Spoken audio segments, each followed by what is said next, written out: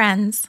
Welcome to Foggy Oak Fairy Tales, a stories podcast for all ages, where we tell farm stories from real-life happenings on Foggy Oak Farm, as well as fantasy tales to spark both learning and imagination. I'm so glad you're here. Have you heard the expression, follows you around like a duckling, before? This is a farm story about a time when I was young and we rescued and hatched 7 wild mallard duck eggs, and how we learned that, like domestic ducks, wild ducklings will imprint on you when they are growing up, but unlike domestic ducks, they eventually yearn for and return to nature. When I was a young teenager, my father flushed a wild mallard hen off her nest when he was mowing by our pond. It wasn't a safe spot for a nest. It was exposed to weather, barely hidden, at risk of predators finding her and the eggs at any moment, and she had startled so thoroughly and flown off quacking her protest so loudly that my father was fairly certain she wouldn't return to her eggs. This happens sometimes. It happens to hens here on our farm if they are disturbed before they've really settled into being broody and wanting to stay with their eggs. When that happens, the abandoned eggs are eaten, whether one by one or all at once, by any passing predator who sees a rare opportunity for an easy meal. My father had always wanted to raise wild mallards. Their bright plumage, intelligent eyes, and smaller, sleeker bodies were different than domestic mallard ducks, and more interesting. Would they still migrate for the winter if they were raised on a farm? Could they be domesticated? It was an unexpected opportunity to fulfill a decades-long curiosity and save the nest in one fell swoop, so my father took it. He brought her 7 eggs home to our incubator and worked quickly to set up the styrofoam box with the plastic view window to take the eggs. It was an old-fashioned incubator inherited from my grandmother, and you had to turn and mist the eggs manually several times a day. Rotating the eggs mimics the habits of mothers as they shift around on their nests, turning the eggs so that the chicks don't stick to one side of the shell and fail to hatch. Misting them with water keeps the humidity at the right level for the developing babies so that the membrane they have to break through to hatch doesn't get tough and dry and impossible for their little beaks with their temporary egg tooth to break through. There are incubators that can do all of those things these days, but that wasn't what we had. So to mist them, Dad attached a spray handle onto an old syrup bottle and filled it with water. He assumed, since the mother hadn't been fully bedded down onto the nest, that she had probably just started incubating her clutch.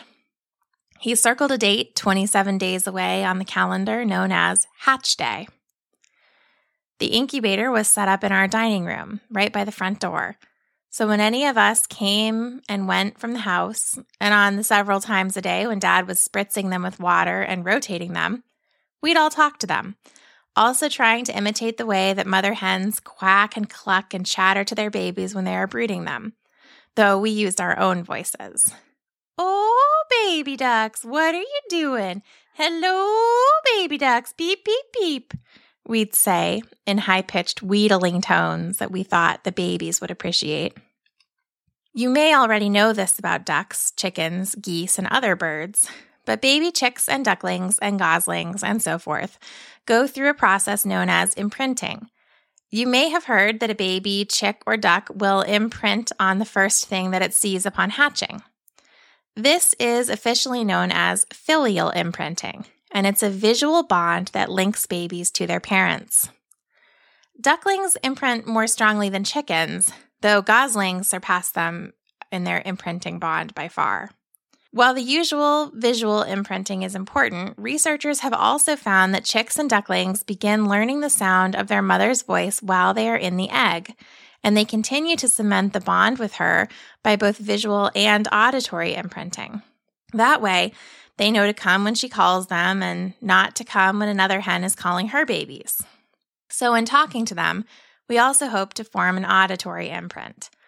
That way, when they connected our voices with our faces, they'd know who their parents were.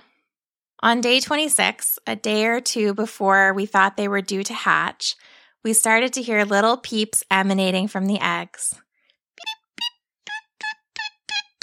We huddled around the incubator to encourage them.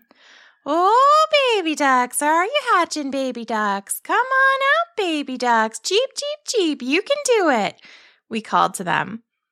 Several of the eggs were pipped the next morning, but no babies had hatched by that evening. "Be patient," my father advised. "It can take a long time to get from a pip to hatched. It's a lot of work for a baby." So we went to bed, bellies coiled tight with anticipation, furiously impatient to meet the babies. By the next morning, 5 of the babies had hatched, their downy brown and yellow bodies clumped together in an exhausted tangle in the incubator. The 2 remaining eggs were thoroughly cracked. They would hatch at any moment. And sure enough, by that afternoon, the final 2 babies were out. A 100% hatch, which is a rarity in nature and even more so when hatching in an incubator where you are just doing the best you can to imitate nature, usually very imperfectly. We had gotten very lucky, and my dad had worked very hard to create an environment where all 7 eggs would develop and hatch. Mallard ducklings are singularly adorable. They have short brown bills with a pink underside, which sits on the front of a yellow face with a brown stripe on each side that goes from nose to the back of their head, crossing their brown eyes so it looks like they are wearing elaborate eye makeup. Their brown backs are interspersed with yellow patches near their wings and by their little downy butts, and a sweetly yellow underside stretches from their neck to the back of their tails, with delicate brown legs and thinly membraned chocolate brown feet tipped with delicate nails. As adults, they'll be differentiated by sex. Females keep their brown bills and striped eye makeup with patterned brown feathers all over their bodies. Both wings sport a deep purple band surrounded by a span of white outlining the purple. Males at the height of breeding season display a bright green head down most of their neck with a yellow beak that has a greenish cast. The base of their neck is outlined in a white band, after which the feathers transition to a brown breast and a body of silver, gray, white, and black feathers. Both males and females lose their dark chocolate brown legs, and their feet and legs turn to a bright orange. Both males and females look less brilliant during their molts, which is when they shed old feathers, but I think they are always among the sweetest looking of ducks. Our Muscovies are double or triple the size of a mallard, really more like the size of a goose, and the males have a distinctly T-Rex-esque quality when they look at you. So, we talked to these new adorable babies in the incubator, not wanting to get them too excited, but hoping to help them start imprinting on us.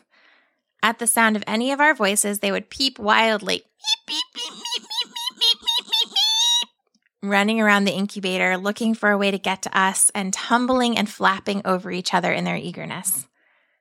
The newest babies needed some more time to dry off and rest after hatching, so we left them alone until the evening, instead working on final preparations in their brooder to ensure the food, water, bedding, and heat lamp were positioned just so.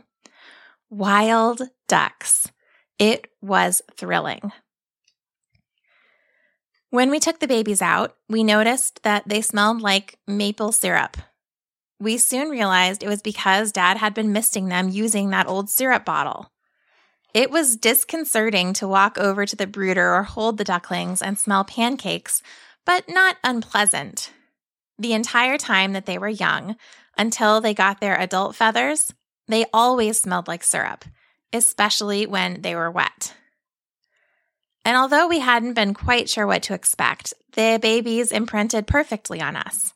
When we gave them hard-boiled egg, which is an excellent healthy treat that chicks and ducklings love and which helps to keep them tame, they would come running and gobble it down, nibbling with their little bills and darting around the brooder in excitement. When I held them, they all wanted to nestle on my shoulders under my hair, as if my hair was the feathers of a mother duck. On walks through the yard, they would follow eagerly, peeping and cheeping and talking the entire time. If I ran, they would run, pedaling their little feet after me in a blur of devotion. These ducks were so imprinted and tame that we could lay them out in a line on our stomachs, and they would sit there, babbling and content, though we quickly learned it was important to lay a towel down on yourself first, because one thing a happy duckling loves to do is poop. Better to have the towel pooped on than your clothes. Their favorite place as babies was the bathtub, especially if you put little shreds of lettuce in with them for them to chase after. It's worth noting that the first thing any duck will do when you put it in water is poop, immediately and then frequently while they are in the water. Just like when they sit on you, it's a sign of being happy and comfortable, but I don't think this is something people realize about ducks unless they've had them. We'd tell them, "Oh, baby ducks, you're making a terrible mess, just terrible." And they'd cheep and charge at one of their siblings. They'd play and flap and dart around the tub, soaking themselves to the skin because at first they didn't know how to activate their oil glands. This is something the mother duck does for them, and I didn't know how to do it, so we had to just be sure to keep them in shallow, lukewarm water and then get them back under the heat lamp in the brooder to prevent them from getting cold until they learned to activate those glands back by their tails by nudging them with their bills themselves. And of course, when they got wet like this, they smelled like syrup. Bath time and sitting on you time wasn't the only place that they would make a terrible mess. Ducklings love to take food and things that are not food, like pine shavings that make up their bedding, and mix it in with their water. Then they put their bills in the mixture and eat and drink at once. It makes sense when you think about how wild ducks eat. They dabble in the water of a lake, stream, or pond, eating whatever bits of plant life or bugs or other edible bits come into their bills. They forage on land too, of course, but the love of dabbling in the water is firmly ingrained, and the splashing and splooshing that happens in a brooder means that the water with ducklings is always filthy the moment after you change it, and water is always splashed across the pen and into their food.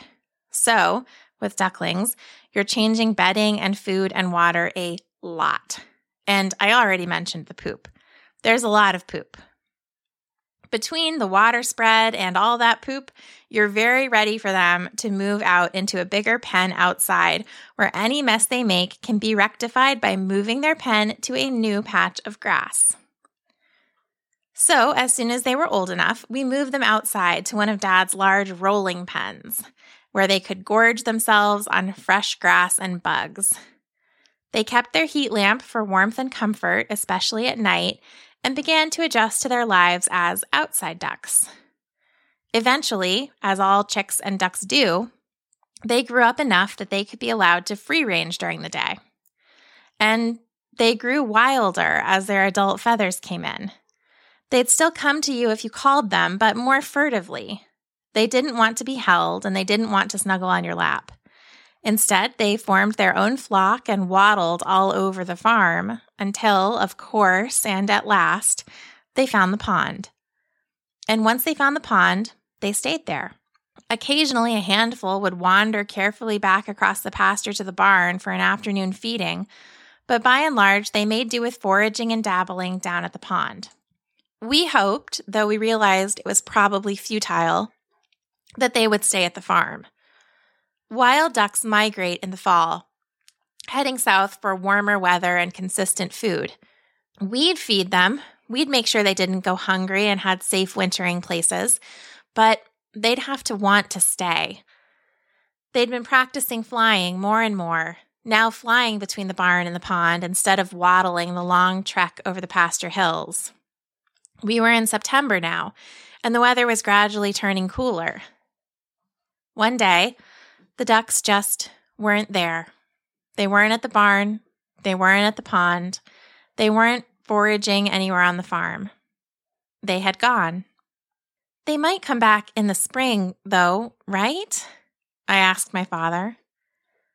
They might, he agreed. And we all held that hope in our hearts instead. In the spring, some of the ducks did return, in smaller groups and not all at once. They didn't stay long. They'd land in the barnyard and look around as if they were trying to remember something. They'd have some food, remain for a couple of days, and then leave. We had a chance to see them at a distance, glad they'd found their way back, but they were no longer the tame, imprinted babies we had hatched. But they were no longer the tame, syrup-smelling, imprinted babies we had hatched. After this handful of days, each group left to make their nests or find mates, and we lost that brief glimpse into their lives. This pattern repeated for a few years, with fewer ducks stopping by each time, until they didn't come back at all. We hoped that meant they had found good nesting spots and safe waters to raise their babies, but of course we never really knew. In the end, these weren't domestic ducks.